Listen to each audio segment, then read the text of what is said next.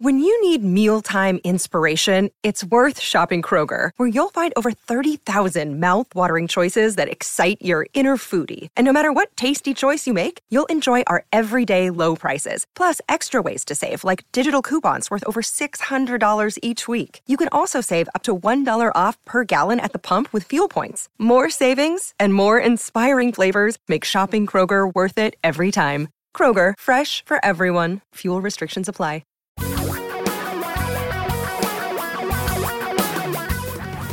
Reality radio for a really great future. We're talking real money. Welcome to Talking Real Money. Hi, I'm Tom Cock, and today a very special edition of the podcast because we're talking to someone that many of you know and see on a regular basis, and she's got a new book, which I think is extremely timely. It's called The Great Money Reset. You know her from CBS, of course. You know her from Jill on Money. Jill Schlesinger, thank you for joining us here on Talking Real Money. Well, thanks for having me. It's a delight to be with you.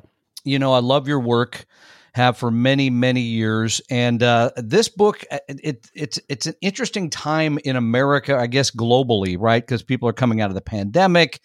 Maybe we're heading into a recession. We can talk more about that because you keep track of things like that more than I do. But why write this book? What was the purpose behind and you talk about this in your book, how hard it is to write a book, how much time it takes. You've got all these other full-time endeavors going, but you found time to pen this. Why do it? First of all, I hated writing books always. I'm like the queen of 600 words. That's what I do. I'm really good at 600-word blog posts, but books are hard. So, essentially, look, I've had a weird career. I started as a commodities options trader. Then I became a certified financial planner, investment advisor, and small business owner. And then I went into the media. So if you think about it, that's more than 3 decades. I really basically have tried to help people make sense of their financial choices. And I think the big shift for me was that amid the pandemic, probably not so much early pandemic, but, sort of the end of 2020, then into 21, I got a lot of people getting in touch with me, and they weren't asking about the right allocation for their retirement accounts. And they weren't asking me about the beauty of a 529 plan. They were really asking, is this how I want to live? And I would talk through their transitions with, sort of an on-the-fly framework to maybe help them figure out how to get where they wanted to go. And those stories morphed into The Great Money Reset, which, the thesis is sort of that you can build a more financially resilient life and maximize opportunities to you down the road by taking responsibility right now. And what I think is that when I think about The Great Money Reset, it's not really about money. It's about rethinking your life. And money is this vehicle, which gives us a tangible means of approaching and understanding a lot of our intangible feelings of maybe anxiety, maybe unhappiness. But, we really have to think about the money to get us to the next place. I love that. And here, now, someone has been a financial planner, investment manager. For someone to write this, if the pandemic taught me anything, and this is from your book, it's to value the present more than I once did and the future a bit less. That does not sound like a financial planner to me. I know, it's more like a trader. I do have both sides of it, Well, listen, I'm going to give you like the real life embodiment of that, which you get half of the story in the book, but you don't know the other half. And I'm going to tell you what I mean by that. Oftentimes people, when they go through very frightening times, that it forces you to reevaluate, right? So as financial planners, we don't sit around and say, think about having fun today because life could end tomorrow. We sort of flip that on its head. We say, think about the long term so that you have plenty of opportunities and be willing to forego a little bit of something today in the present. So you know how the book opens with, I talk a little bit about my own reset where my friend Maureen says to me, oh, you need a pink binder. Do you remember that part of the book? Absolutely. Yep. Okay. So valuable. a pink binder is just an organizing way to consider different aspects of what a reset will mean. And, I talk about Maureen and how she was a big planner and she always used a pink notebook to think about the big plan. So, the book is finishing up. And last summer, I sort of get the final draft and she's in the acknowledgments. And a month after we're sort of ready to hand in the final submission, Maureen is diagnosed with a terminal cancer and dies 4 months later. This is one of my inner circle best friends. And I think that it's so strange for me to be talking about this book and not having Maureen here, a healthy 60-year-old woman just 6 months ago, only upside, having a great life. And there is this aspect of this idea that you have to live how you want to live today, not because, you never know when you're going to get a terminal diagnosis, but that you owe it to yourself to at least think about, is this actually the path I want to be on? Because something could upend my path. Something could change. And would I actually feel like I had lived a great life? One of the things that Maureen said while she was sick is, I'm so lucky. I said, how can you say you're so lucky? You're 60 years old and, you're not going to make it to 61. And she said, because I have had an unbelievable career. I've had an unbelievable love life. I've had an unbelievable family. I have great friends. I left nothing on the field. And I think that's a kind of a cool way to think about your life, which is she was a real planner, but she kept doing the things she wanted to do. I think that's everybody wants to live that way, right? It's a fascinating thing I really like about the book was, first of all, it's very readable. I think anybody could read this book, get through it. You don't have to be somebody who's been in the business. Number two, I love all the personal stories, just like the one you just shared right now, which I think are valuable. But the part I really liked the most was the inspiration. It felt like it was like Tony Robbins meeting Michael Kitces or something. I mean, it's like, you gotta, wait a minute. Hold on a second. That, I just have to process that for a second since I know both of them. That's very odd. Yeah, that's how I felt when I read it. Yeah. I always have thought, it's hard to place me in a category when people will say to me, oh, you're like so-and-so. And I'm like, yeah, but not that so-and-so. So I think one of the big, I don't feel like I am a self-help person per se. I think I'm a very therapized, Upper West Side lesbian Jew, which is just like, everyone I could walk out in my neighborhood, there's 100 of me on the street, but they're not common across the country necessarily. Sure. But I do think that there's a big difference between someone who's been in the business and someone who's not been in the business. So that's number one. So there's a lot of people giving financial advice who don't come of financial services. And so I worked with a lot of those people. When I first started at CBS, we launched a website called Money Watch, and there were a lot of personal finance journalists that I would meet, and they were sort of evangelical in a way. They were very black and white. This is the way to do it. This is not the way to do it. And I would say to them, this is not how it would happen in real life. You're sitting in front of a client and you're making a choice that's best for that client. And it cannot be black and white because people have they're basically have different reactions. Some are going to do what you tell them to do. Some are not. And so I think that the aspirational part of this is my hope, not that everyone goes out and gets rich, because I can care less about that. My hope is that people feel like there's an element of control over their lives. And, with a big caveat, and that is that, you have to have enough money to be able to actually have that thought. Because if you're living paycheck to paycheck for real, then you might not be able to do this.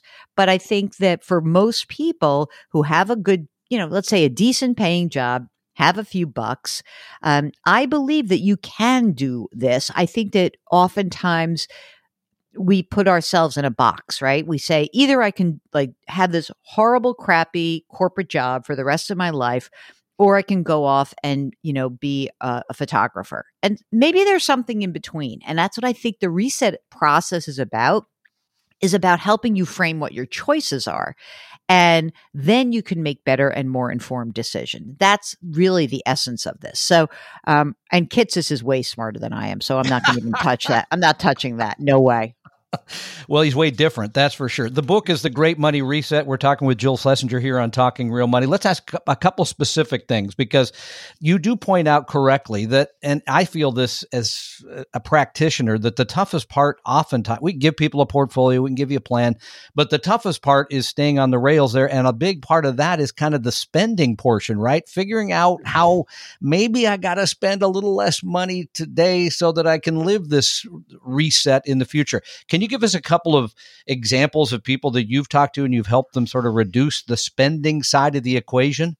One of the most interesting calls that we got on our podcast was a guy who changed his name. I worked with him, actually, and we changed his name and we changed some of his circumstances. And he said, I have to come on the air and talk to you.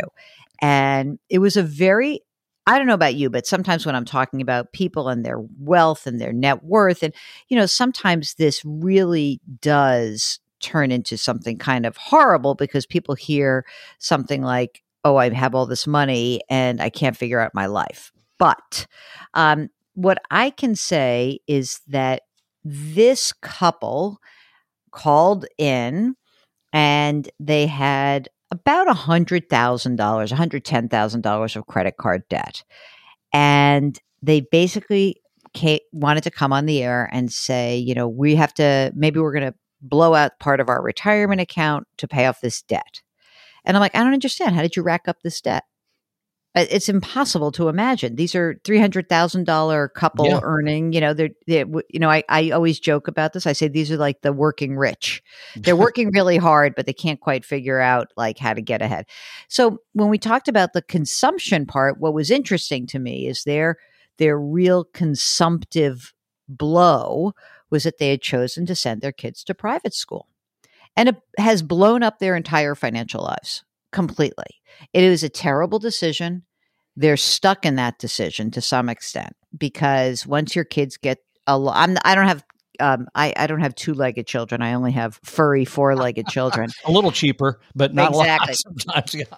But what I think is important is that I had said to them, well, I don't understand. How'd you get in the debt? But then all of a sudden you make $320,000 a year. You take out the taxes, you figure this out. And now you're saying 3 private school educations, but not just that, but it's the camps that are associated with that kids and their social lives and the tutors and the programs. And all of that really did put this family at risk. And when I think about the consumptive choices that we make, I don't think that this couple ever thought that that was a discretionary choice. They said, we are sending our kids to private school, but never in their lives did they think, how will this impact our family's finances? And for me to have to say to them, when you're looking at this, we have to really look at what you're spending. They hadn't even done that. They called in and said, we're in all this debt. I said, well, why? Oh, I don't know. We spend more than we make, I guess. Yeah. And the problem when you think about the consumption part of your life, one of the things that I think is hard is that people really confuse a discretionary and a non-discretionary item. And once you get into the world of discretionary and we talk about, hey, what is really like, what's my real need and what's my want? Well, guess what? We got a big lesson in that, because 3 or 4 years ago, in 2019, you had an idea of what your spending was. In 2020, when the world stopped, you had a different idea of what your spending really was, right? And I'm not saying you have to live like we're in, April of 2020, but what's instructive is to go back to that period and say, what was I not spending money on? How did I actually get all this money built up in my savings account? And what am I going to choose to add back? Maybe there are parts of my pre-pandemic spending that I don't need to add back. And I think, in the same vein, when you're planning for a reset, I'm very careful when I talk to people and they say, well, I don't think I'll spend as much money when I'm doing this. I'm like, I wouldn't be so sure, because I think spending habits are really hard to change. I agree. That's one of the things I liked about the book. Okay, but another one in the book that I found very interesting, that you talked about the old Jill and the new Jill, and that was investing in things like SPACs NFTs, crypto. Now you say it's okay to throw 5% of your money at that. Tell us more about that change. I don't know. Let me ask No. you something. Do you want to spend, if you want to spend 5% on gambling every year and it doesn't change your life, I don't really care. I don't think it's the smartest decision. But, I also don't think that I don't want to turn into a curmudgeon old fart, which I resemble on television. Oh, hardly. When we talk about investments, because you know what? Sometimes you can have a little bit of fun money. It's okay. It really is. Because as long as you don't put anything, I think of it more as like it's an activity. So as long as you're not putting your financial future at risk, sure, go crazy, and know that if you go to zero, it's not going to harm you. And there are some great stories where people are able to participate and get out and have some fun and I never owned any crypto. I started covering crypto. Listen to this. My first Bitcoin story was when it traded above 1,000. Wow. So that's how long I've been, and I've never owned it because I never quite got it. And I was kind of like a finger wagging, like, this is crazy. You don't know what this is. Which it was in the beginning. It was. I still don't quite get the case for crypto, but I get the idea of like friends of mine who are real tech people who like the idea of investing in new ideas. I get that too. I mean, these are people who were investing in solar panels before anyone ever actually was thinking about climate change. So I don't want to be a buzzkill, but I also want to be very clear that, you can open yourself up to some of this, but never put yourself at risk for the real money in your life. I think that's a good way to put it. Another one I think we're in complete agreement on is around real estate. Now, the coast I live on and the coast you live on, prices go up, up, up much faster than they do kind of in the rest of the country. And people get this notion that, well, buying a house or flipping home is going to make me rich.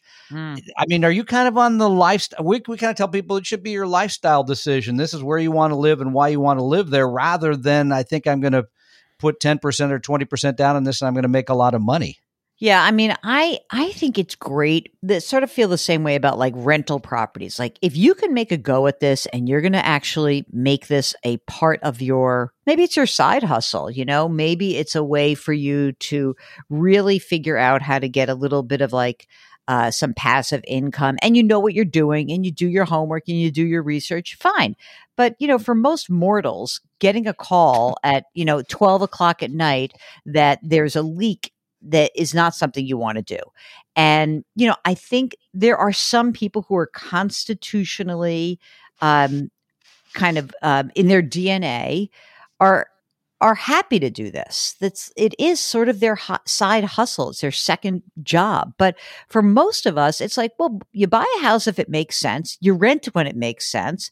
And I'm a huge fan of renting. And I own 2 places. So I love the idea of renting because I understand the freedom it gives you. I understand that there's a flexibility. I think that, when I think about my 83-year-old mother who owned a home for her whole life after my father died, someone knocked on her door, a builder knocked on her door and said, I want to buy your house for cash. And she's like, where am I going to go? I said, You're not moving in with me. Let me start there. Let me show you many places. But, for her, it was very interesting because she was sort of the mindset, like you can't rent, like renting is the sucker bet.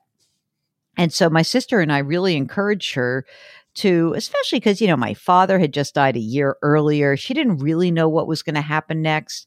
So we encouraged her to rent. And don't you know, 10 years later, she's like the happiest renter in the world because she said there is something really wonderful about turning the key and not worrying about anything, that there's someone else to actually call.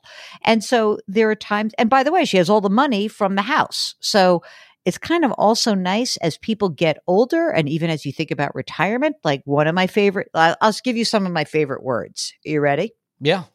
Benign is actually my absolute favorite word. Mm-hmm. And liquidity. Yeah. I like having access to my money. And when you think about some of the horror stories about retirement, oftentimes it's the people, it's not that they don't have a lot of money. They have money. It's sort of like in weird the problem is that sometimes it's that people don't realize it. Well, I have $2 million in a 401k. Okay, but you don't have $2 million because you haven't paid tax on it yet. Exactly. Yeah. So first, yeah, Mhm. exactly. And so there's that. And that there are people who think, oh, just because you have access to a retirement account, yes, it's liquid, but you haven't paid that freight yet. And every time you pull money out of that account, you have the possibility of pushing yourself into a different tax bracket or screwing up your Medicare calculation. All of these things play a role. And, so I think that real estate is one of those funny things where people are excited about it being in their forever homes. I never think like that. But I think that, your wants and your needs are important and that you should take that into consideration, but also don't necessarily sit on top of a house if it actually holds the key for you to do something different and to actually that may even allow you to reset your life in a different way. Liquidity, I think, is everything in retirement too. So you got a couple minutes for a couple of planning kind of questions? Just do it. Bit? Okay. Because here's the thing. I was walking down the halls of the office yesterday and telling people I was going to be interviewing you today. And I've interviewed everybody from Magic Johnson to et cetera, everybody in the financial. And so I said, I'm talking to Jill Schlesinger. You are highly revered among financial planners, especially the women are like, wow, that is huge. And normally the young people roll their eyes when I tell them who I'm interviewing, but they said, ask a couple questions. Number one. Hold on a second. Let me just say one thing. Yeah. I may be the only CFP who can also go to her left because I did play basketball. Okay. There you go. I love that. It's a great quote. Right. I'll steal that one. Mm-hmm. A couple of quick Secure Act 2.0, big deal or not a big deal? Interesting. Yeah, I think big deal. I mean, RMDs going to 75. I find it amazing. I think there's a lot of stuff tucked in there that's kind of interesting. I think that, the idea of sort of getting the ability to get more people investing in retirement is great. But I really think some of the memorialization of some of the rules, the fact that backdoor Roths are still legal, and so are mega backdoor Roths, it's shocking to me. Mm-hmm. I mean, I'm going to keep taking advantage of it, but that is a huge giveaway. So I like it. It also just I'm in my late 50s, and so it was funny. I was thinking about this just for myself as I was walking the dogs this morning. I was thinking, I do have a lot of money in pre-tax assets, and I thought to myself, hopefully I'll be able to do QCDs when I'm 70 and a half, and I'll start pulling money out. So it's a fascinating thing to consider that, my chapter on the IRS, I think has, for people like you and me, it's like the fun nerd chapter. Sure. And there are a lot of things in Secure Act 2.0 that I think are very positive for people who are doing their planning. But you have to do the planning, otherwise you're going to miss the opportunities. Last year, everybody and his brother wrote an article about how the portfolio 60% in stocks, 40% in bonds is dead or alive, 60-40. I don't know. I'm bored. I used to think that I was really a very smart investor, and now I realize I'm just a schnook like everyone else. I don't know. I don't pronounce anything dead. I'll never forget when it was the technology boom. My dad was a trader on the floor of the American Stock Exchange. He was a stock options trader and a stock trader. He was a specialist. And I remember when I was trying to explain to him how this technology boom was going to be different. And he looked at me and he goes, honey, I'm going to tell you something. I've never seen a company that loses money every year end up being a successful investment.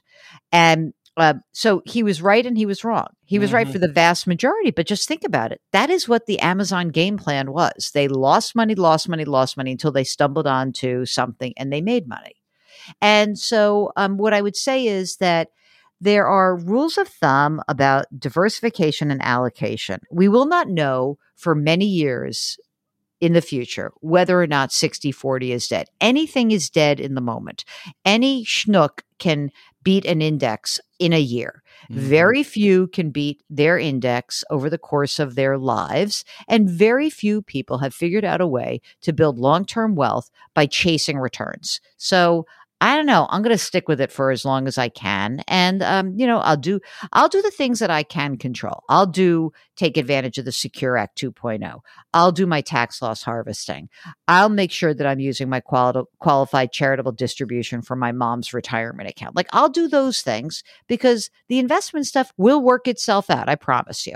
And you'll keep your costs low because you mentioned index funds. One final question, because you've been a trader, you were a practicing CFP. I think you still are practicing for the world. But biggest change you've seen in 20, 25 years? That's a good question.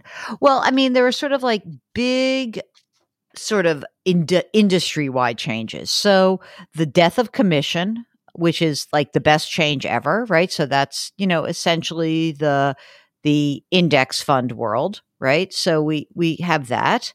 Look, the cost of investing is zero now. Isn't that shocking? Yeah. That's the shocking thing. When you first started in the business, someone would sell a mutual fund and collect 8.25% commission and then trails. By the way, all those people really thought they were smart. They were not smart. They were lucky. So they were lucky to be in a business where the pricing structure was still very much in the favor of the advisor, not the client. So I think the biggest change is cost of investing is zero. And the second biggest change may be that people really recognize there is no wizard behind the curtain. That I think that most people, despite the banging the drum of CNBC or Bloomberg or talking about an individual security, I think that most rational people understand nobody really has the keys to the kingdom.